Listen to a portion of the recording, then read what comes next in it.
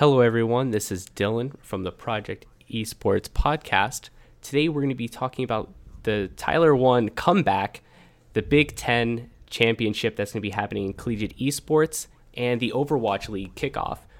With me, as always, is James.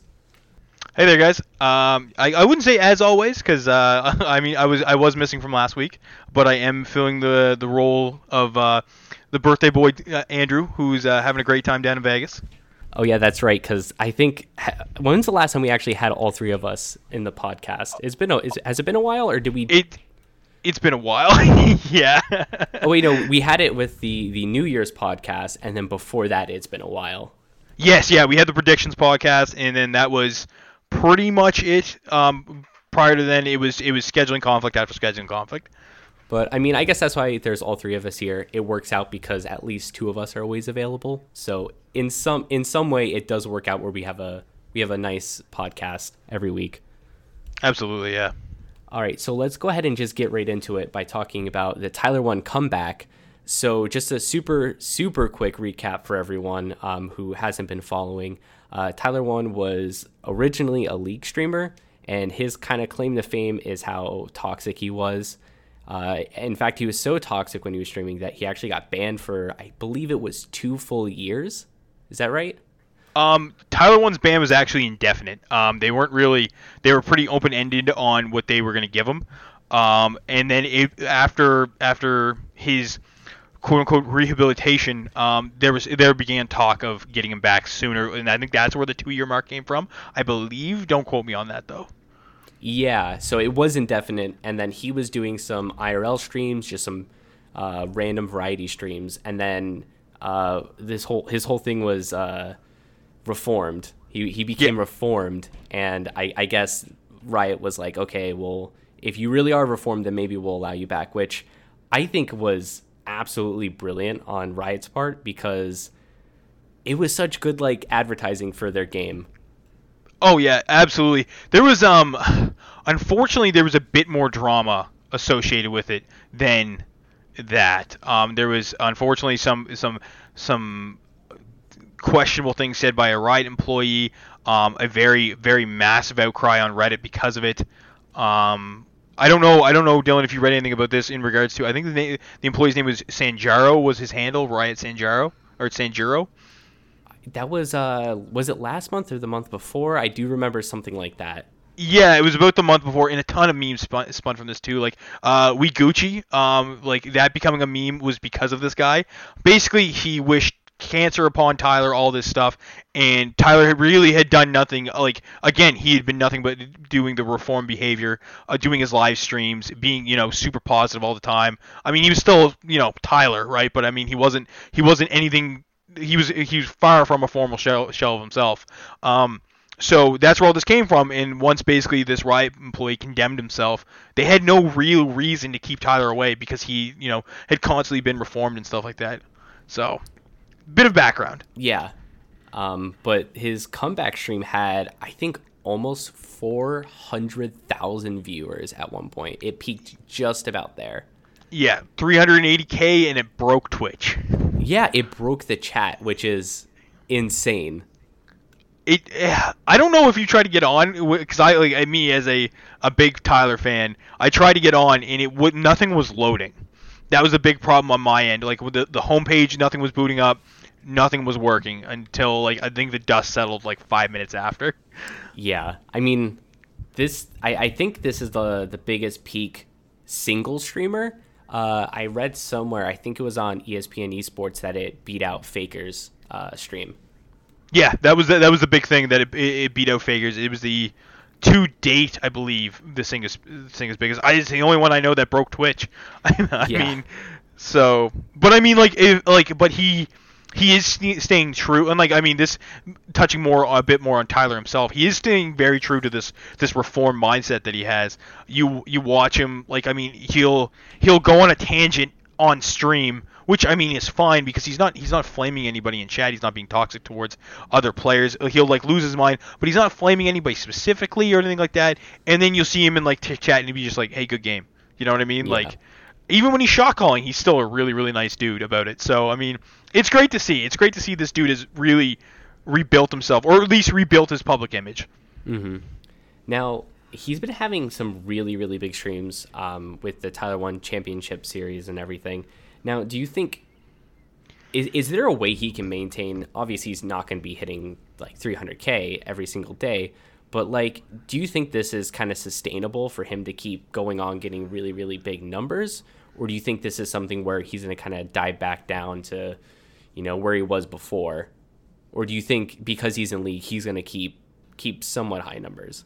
I think the big thing with Tyler is that there's nobody that really competes with him for his time block.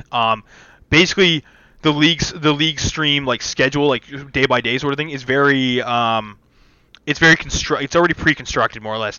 I mean, Night Blue, when he was streaming, which he's not doing nearly as much anymore, I'm a Cutie Pie, basically had the daytime spots on lockdown, competing with guys like Yoda and stuff like that from other regions. But for the primary English streams and stuff like that, it was Cutie Pie. He had the block. Now Tyler streams at night, so I don't think, as long as Tyler keeps producing and being same old Tyler, or same old new Tyler, I guess, same old reformed Tyler, I don't think there's gonna be a decline. I really don't, especially if he keeps hosting stuff like TCS, which like was great for the amateur scene, was great for people wanting to watch him. And Tyler is hilarious if you watch him cast. It's ridiculous because he gets so into it, so excited.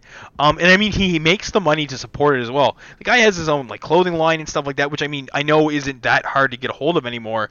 But he sells, and he sells well, right? So mm-hmm.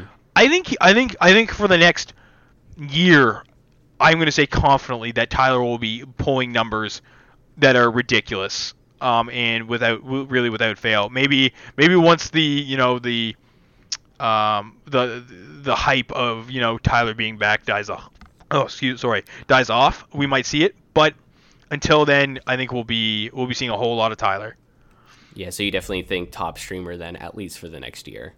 Yeah. In his for when he streams, yeah. I don't think anybody's going to really beat him out.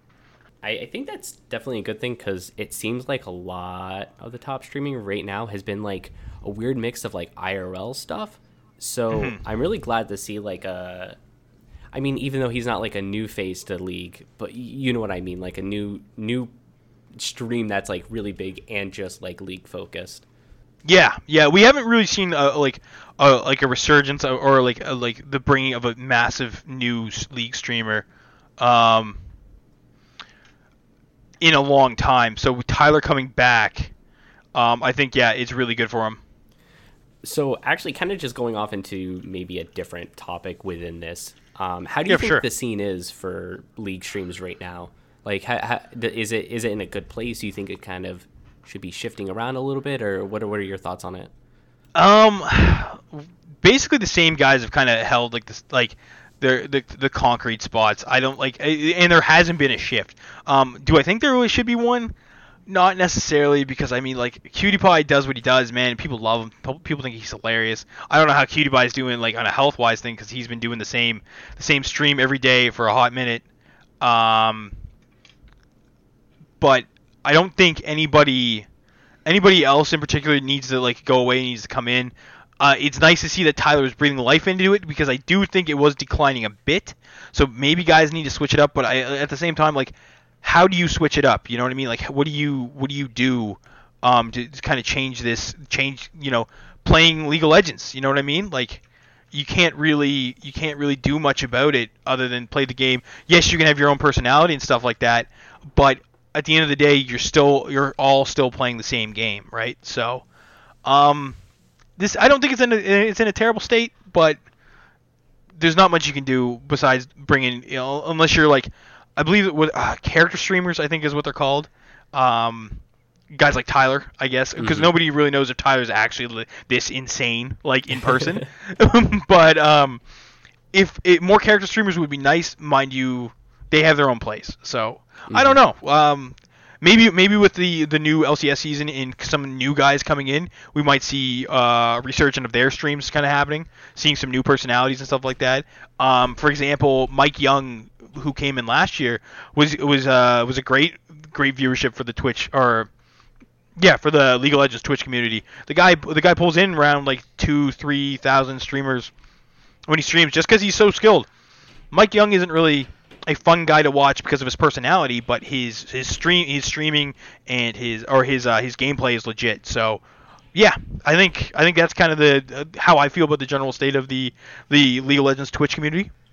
Okay. I mean, I don't have any strong opinions on it. I mean, my biggest, I guess, thing that I see with it is just always in the top spot, obviously. Yeah. I don't watch Twitch streams of League very much, so, but it's always in that top spot, which, I mean, if it's in the top spots, I mean, that's probably good and healthy then.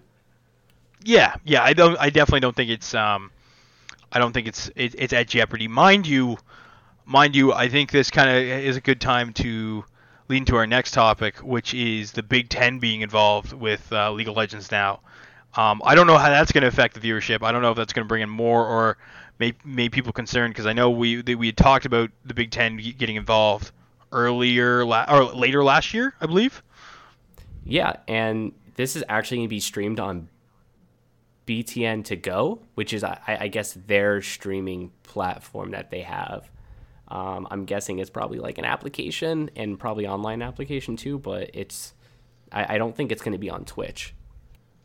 Yeah, where are we going to see it? Yeah, BTN to go. So BTN to go. Okay. I guess that's just. I think you can also go to their website to watch it, but that's where it's going to be at. So they're deviating from Twitch, which I always think is kind of a bad idea, because Twitch is just. I don't want to say it's perfect, because it's not perfect, but it's like the most convenient streaming platform to view things on. So. But, I mean, if BTN to go is a good application, then I guess it's not that big of a deal. But this is something I'm actually super, super hyped about, because I think it definitely does a lot for the collegiate scene. So Big Ten Network is a sports network that deals with, obviously the Big Ten. It's right in their name. So 12 out of the 14 schools that are in the Big Ten are going to be in this league, which my own Penn State is in the league finally, which I'm very, very happy about, because when I ran the club, our administration didn't sign off on it, and we weren't able to get into their like alpha kind of season that they were doing, which was disappointing, but they're finally in, and it's really exciting because every player on all 12 of these teams are going to get $5,000 in scholarship money, which is super amazing, because these big schools haven't been getting into, esports. A lot of the places that offer esports scholarships are smaller schools. They're your Robert Morris universities, and they're Ohio, Miami University. Smaller schools. I mean, these are really great schools, and I'm really excited that they're doing esports programs. But it's really nice to see the big schools actually take somewhat of an initiative to actually get into it. And I know this thing, from personally, I know that it means a lot to each player that they're actually able to do this thing, and I know they're all hyped about it. So, are you excited to watch the games whenever they're up? Oh my god, absolutely, man. As mainly because like a lot of actually one of the teams that is incorporated in the Big Ten, or it's going to be incorporated in this now, Ohio State. My organization's played against them, and I mean, to see these guys getting the funding they deserve and stuff like that, and seeing their players get the backing they deserved, makes me want to watch them that much more. You know what I mean? Like. Mm-hmm. It's nice to not see like the power either. Yeah, like you said, the Robert Morris or like the powerhouse teams in my eyes, like University of British Columbia. Like, I mean, those guys, like, it's a big university, and their league team is terrifying, right? But I mean, like, and that makes it only pertain to the elite. So to see, like guys like your team, like when with Penn State and stuff like that, man, like that's the dream, right? So to know this is becoming a reality for these guys makes me want to watch it that much more. Yeah, and something that's really interesting is as soon as this got approved and there was an article put out there, actually there was a lot of students who were like messaging these schools saying, hey, I'm interested in coming to your school because of the Big Ten thing and because of the scholarship. I want to get onto the team, which is super exciting that like people are messaging Big Ten schools trying to get in because of esports scholarships. That's actually just like it like blows my mind, and it's so hyped to me. Yeah, man, for that to be like for admissions to be up because people are like, oh man, I can play league and go to the school. Screw anybody else, man. Like, this is where I want to go. That's awesome. That's a smart move by them. Yeah, and hopefully because they're seeing things like that, they'll take this a step further. So the scholarship money is being paid out by Big Ten Network, but hopefully the next thing that we see is that these universities themselves are putting money into the esports programs. So I really hope that's kind of where it goes. And games start on January 30th, so I think that's about 15 days from now. Yeah, so it's halfway through the month, so it's right at the end of the month. So these games are happening real soon, and I don't think the season's that long. It just goes until the end of March, is when the finals are. So it's a pretty short season. And do you have any speculation? I don't know if you know any of the collegiate teams too much, but do you have any speculation? I do actually have a pretty big prediction. Rutgers and Illinois are two teams that I've seen dominate the amateur scene. So I have big hopes for those two teams. I think they're gonna because they practice and they scrim like on a regular basis against other teams that are like Challenger or High Masters. So I think those guys are the guys to watch out for. I can see myself jumping on those bandwagons pretty quick. Yeah. So I know the Rutgers team decently well. So their team last year actually came out to Penn State. We had like a little LAN, and most of our teams played in it, and we just had a few outside teams, and they came in and just kind of dumpstered us pretty bad. So, I mean, obviously, I know that the Penn State team has been putting in a lot of hours and a lot of work into their team over the course of this entire year. But I would definitely say Rutgers does have a really good shot. They have a really, really good team. They have really good support at their school, and they're doing really good things over there. So I do think that if their team stays consistent, that they definitely do have a good shot at it. Yeah, and like, I mean, just to touch on that, I think support is something that gets overlooked a lot. Like, yeah, it's great that there's funding there, and it's great that there's players that want to play for the teams, but the infrastructure needs to be in place as well. The infrastructure is like, I think something that even LCS teams were overlooking up until like this franchising season. They were running on bare minimum staff and stuff like that. But if you have like even like a good chunk of teachers who or like professors that are just like they're involved in it on the side and stuff like that, that's still great. And I think that is something that needs to be, I hope that these schools look at, like especially like the newer ones coming into like that into that listing. Like I said, like guys like Illinois, Rutgers, and stuff like that. I'm sure they already have something established, but the other teams, I really hope that they have guys that can help them out too, and not only just like helping out, but guys who do like analyst work or like set up their scrims and stuff like that. Like, I think that's something that needs to be essential, and I hope that nobody lets their program like just like tarnished because they didn't have that sorted out. You know what I mean? No, yeah, exactly. And obviously from you doing your role at Honor, you know exactly how important it is. But a lot of these programs, when they're first coming up, they think, oh, the way to do a league team is I just get all the best league players together and I have the team. But eventually you start to realize that it's not just about having really good players, but you actually need a good support network. You need the coach, you need the analyst, you need people to manage the team so that you can take those players that have really good skill and just bring them to that next level. So the support team behind it is actually what really pushes them through to get a really good team and a really good program. Yeah, absolutely. Like, I mean, like even some of the teams that I've communicated with as a manager, like, I mean, it's one of their players that's running the team, right? And you can tell the dude's like super stressed out because he's not only scheduling, he's also analyzing, and he's also trying to be the captain and stuff like that. And then he's trying to play on top of that. Like, I have that luxury. I can be not that good of a player, and I just have to do admin work while I just let my guys focus on what they need to do. So I hope. Like, I'm not saying going to try and sit here and say my model is the best model, but I know it's working for me and I know it's working for my players. So I hope to see that like these programs do that do realize, hey, I just don't gather players. I get a support staff as well. Yeah, exactly. And I think just looking at this from the perspective of esports as a whole, It's a really good sign when smaller teams and collegiate teams are starting to realize this. So esports, on how I'd probably say on how well run the organizations are, for the most part they should be very, starting at the top and they move their way down as you get more and more amateur, right? So at the very top, the first people that are getting the coaches and the analyst staff and like the sports psychologists behind them should be the pro teams. And then slowly everyone realizes, oh, maybe that's something that we need, and it slowly gets implemented. So the fact that collegiate teams and amateur teams are for sure putting in coaches, analysts, and all that is a really good sign, because it's just showing how much more professional and well-rounded and healthy these teams are getting, and how much people are actually putting into these teams and starting to realize what they need to do. So I think it's a good sign for the esports community as a whole, I think.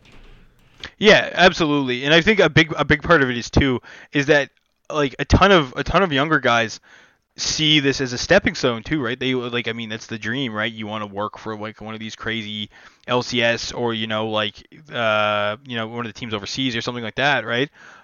So that's the thing. I think the people that want to the people that want to be a part of it are there. They just need to harness it properly. So hopefully this all pans out well. I'm sure you and I are going to be touching on this a fair amount as we see it, especially with your involvement with Penn State and stuff like that, right? I'm sure this isn't going to be something you let me and Andrew forget. Plus, my team plays against these guys too, right? So oh yeah, we'll be talking about them for sure. Definitely, man, absolutely. Yeah. So we'll go ahead and go over to our last topic, which is, I think, probably our biggest topic, is the Overwatch League, which actually just premiered over the past 3 days. So we were able to see a couple games. I think it was 3 matches every single night for the past 3 nights. And it's been pretty incredible, I would say, actually. What do you think? Yeah, man. I've been actually really, really impressed. Their showing wasn't as good as Tyler's. 320K the first day. But yeah, dude, that's crazy. And the production value is there too. That's another huge thing too. Like that money, all that crazy amounts of money we talked about earlier is being well spent. Oh yeah, I think it's pretty incredible to watch, because to be honest, I was really, really skeptical about watching Overwatch. I didn't like everything spectators were doing before this. And it's not the best game to spectate, but I think what they're doing with it is pretty good so far.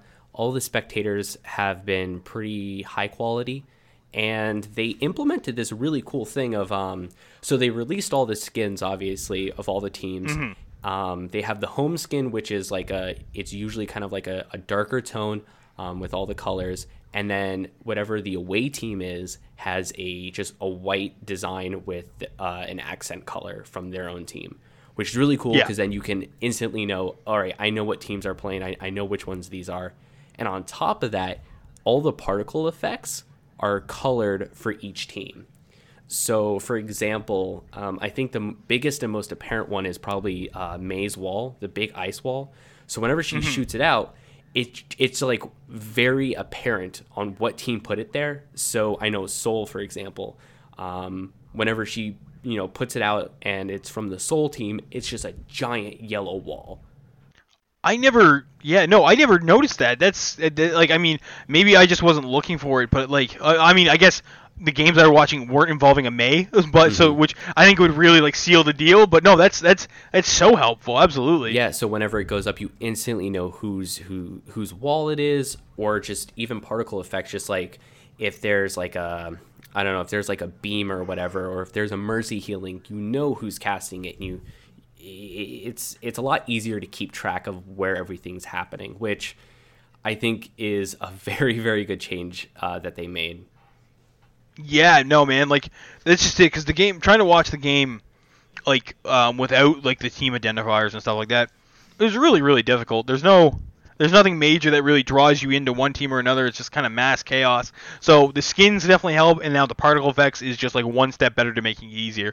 Plus, the guys who cast it do a pretty good job too. I mean, they shelled out some good money for some really good casters. Like, I mean, Monte Cristo is like a legendary league caster who I'm personally not a fan of, but I mean, he does his job really, really well. So I'm not gonna sit here and harp on him too much, but he does a really good job.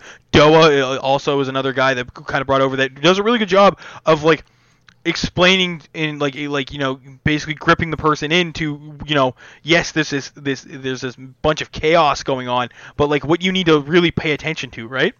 Yeah, I think casters were great as well. I didn't really even see anything that was too bad about it. I mean, I probably wouldn't be able to say, oh, this is something that needs to be improved unless someone pointed it out and was very apparent about it. But I mean, I think it was very, very well done overall. Yeah, I think you, myself, and maybe even Andrew too, kind of went into it being like, all right, we're gonna find something wrong with this. There's something that's gonna like bug us, and yeah, there just isn't, man. It was like we were so skeptical of this being the poor execution or something not being missed or looked over, and none of it's there. Nothing we really expected to happen happened. It was all executed perfectly. It was like, oh, okay, I wouldn't say perfectly, but I mean, there's nothing wrong with anything that we can find. Expectations for sure. Yes, absolutely, yeah. So I just want to talk about the teams real quick. So I was talking about this on Twitter a little bit ago, but I finally solidified what teams I'm for.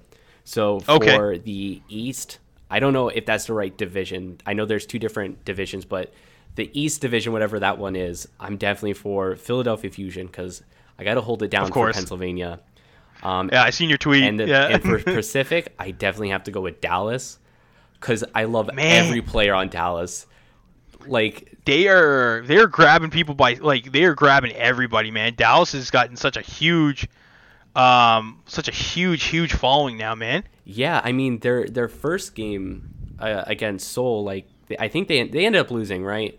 I'm pretty sure they ended up losing. Yeah, Seoul ended up winning, but I guess it was just it was crazy. It was man. Such amazing games, and the games up before that they were just 4-0s, which they weren't super exciting. They were fun to watch, but they weren't super exciting.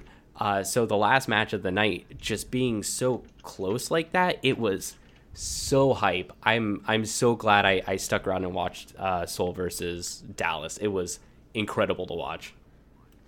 Yeah, and this is the thing too. I wasn't as somebody who's not a frequent spectator of Overwatch. I didn't know what would grip me as a good game. You know what I mean? What would grip me as an exciting game and stuff.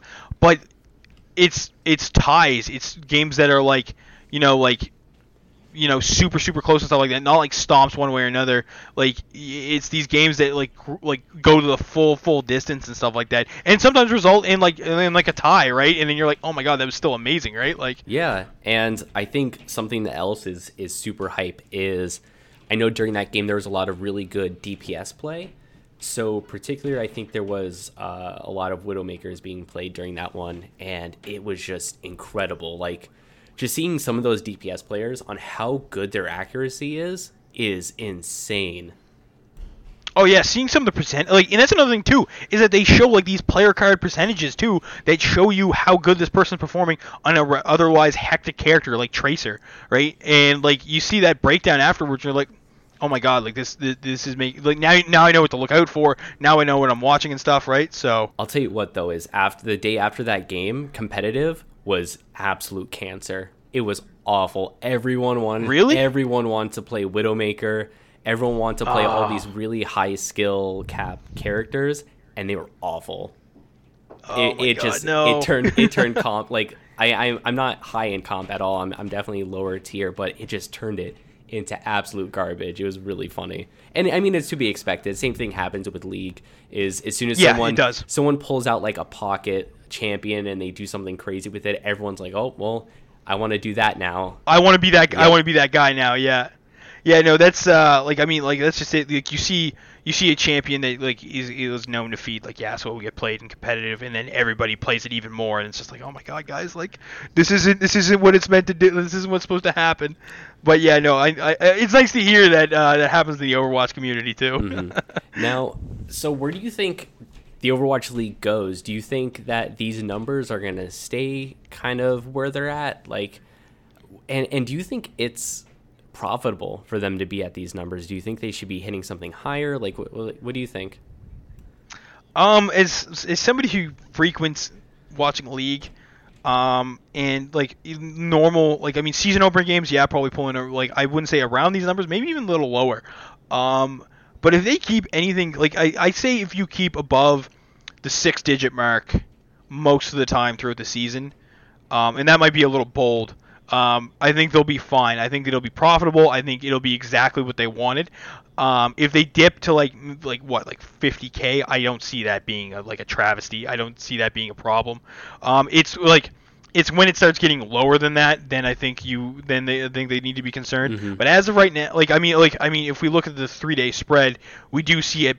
I wouldn't say, I'd say a significant, like comparatively from the numbers we have for the 3 days, which is 320, 250, 180.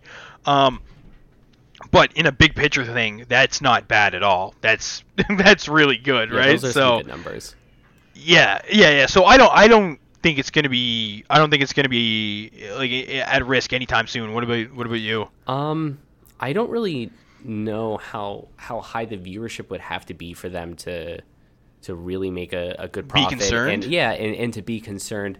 I think above 100K is good numbers for tournaments and stuff. So having just like, like a season going on, and if you hit that throughout like the entire night, like if it's consistently above, like you were saying, consistently above 100K, I think that's a pretty good sign, because I mean that's a lot of people. Yeah, no, absolutely. I think it's probably the safest. Like, I don't think we can't really judge until we see I think we need to see a couple more weeks before we can be like, okay, now they're in trouble, or or this is where this is a healthy medium. You know what I mean? Yeah. So, yeah, no, it's hard to judge off of 3 days, but I think we're on the right track right now. I see this is awful, because now I'm sitting here being like, doing nothing but praise for the Overwatch League after we sat here and we're like, oh man, this is gonna flop. Like, I don't know how this is gonna go, right?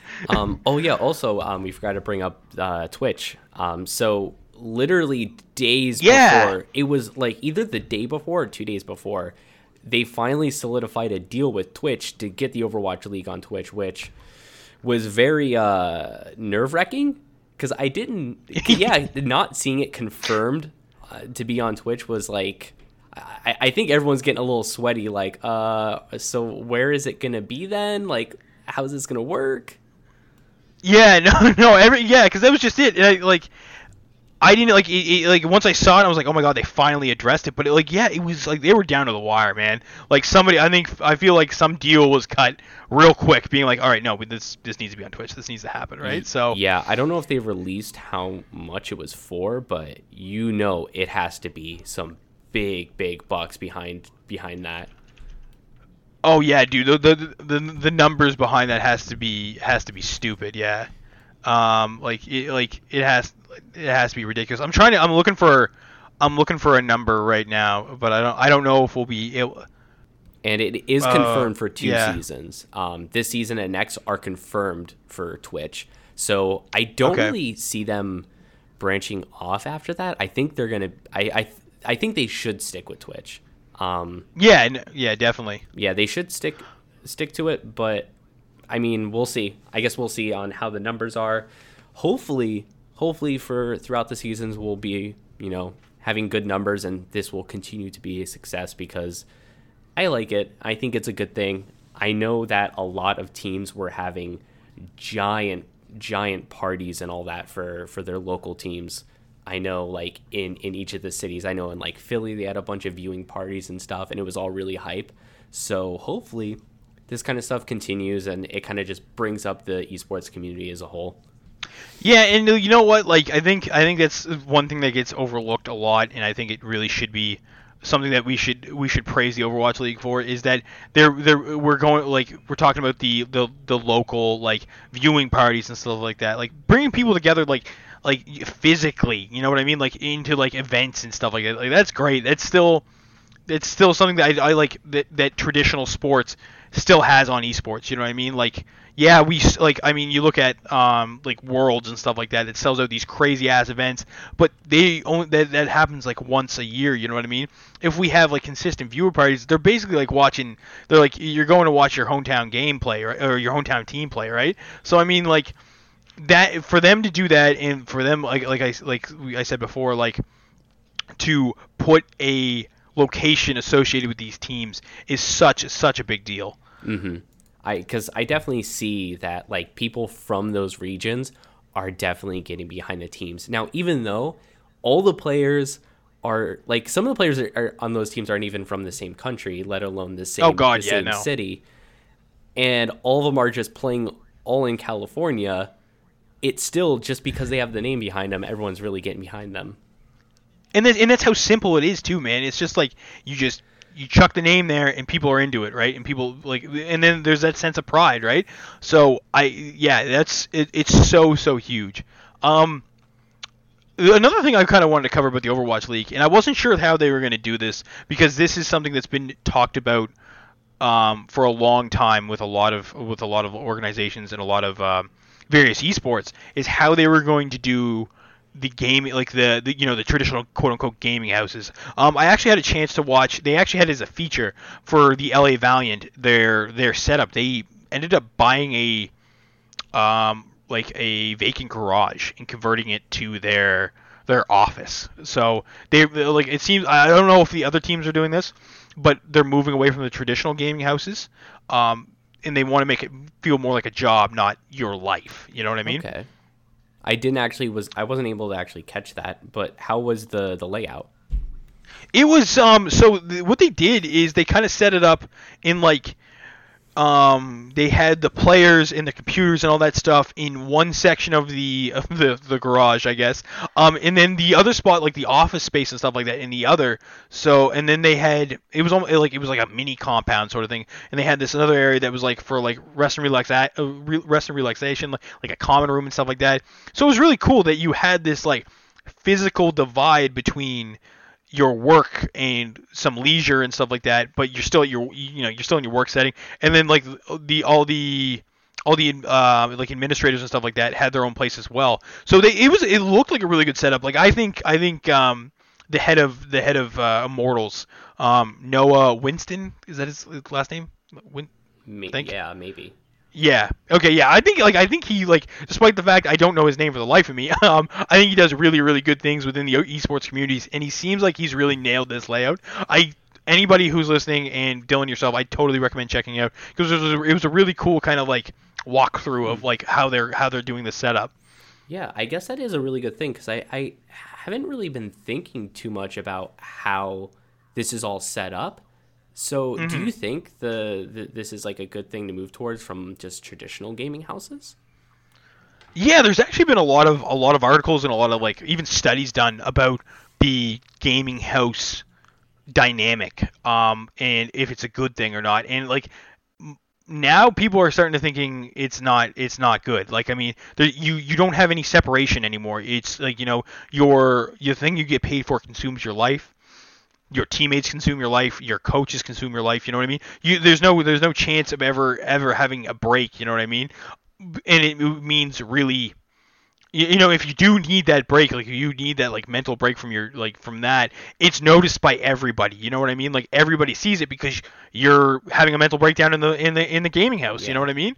So I think it is good. I think it is good that we're seeing this transition away from traditional gaming houses into more like an almost office setting. I always, like, me younger, like when I first started getting into like gaming and stuff like that, I thought gaming house was like the coolest idea ever, man. It's like, you are super immersed in your game. You're always playing with your teammates and stuff like that. And then you think about like the long-term effect of that, and you're like, oh my god, like this isn't good for anybody. Yeah, you know what I mean?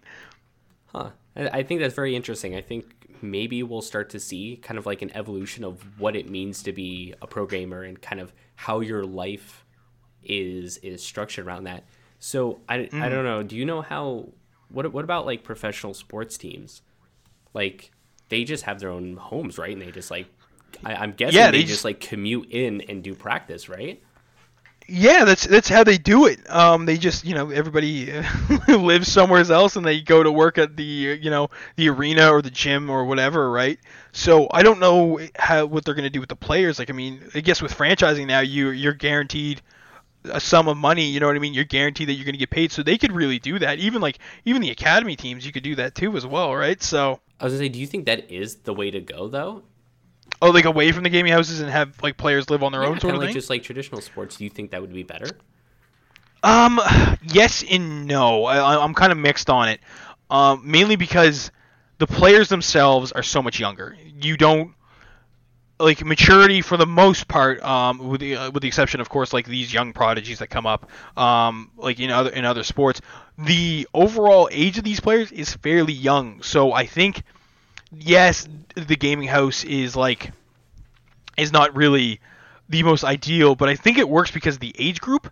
Like I think it's definitely not the best solution, but it is a decent one. Despite the fact I just ripped on it for a couple minutes. It's the best way to control these guys where they're so young. You know what I mean? You don't really have to worry about that in conventional sports. Like these guys are usually late 20s. I mean mid to late 20s at least. Where pretty much all your pro gamers are almost aging out, so they can help curb that maturity and help develop it where it's already developed in other sports. Okay, I think that's a fair point, and I think some sort of gaming house like setup is definitely good. At least an area of where you do play the game and you do kind of live together, but I'm very interested to see kind of where this goes. I'd be actually super, super interested to talk with like a sports psychologist or someone who works like within esports psychology and actually talk to them about this and have their viewpoint on what is a good living situation for players. Yeah, like I mean, where it's so new, like I don't know if anybody really knows what the best method is yet. You know what I mean? Like, so yeah, no, I would love for us to be able to sit down and chat with somebody. I think that would be great. All right, so I think that just about ends our discussion about the Overwatch League. Yeah, so that just about does it for the Project Esports podcast this week. Thank you all so much for listening. Don't forget to subscribe or follow. Even just sharing the podcast with your friends or family means a ton to us, guys. That being said, I'm James. And I'm Dylan. Thanks for listening.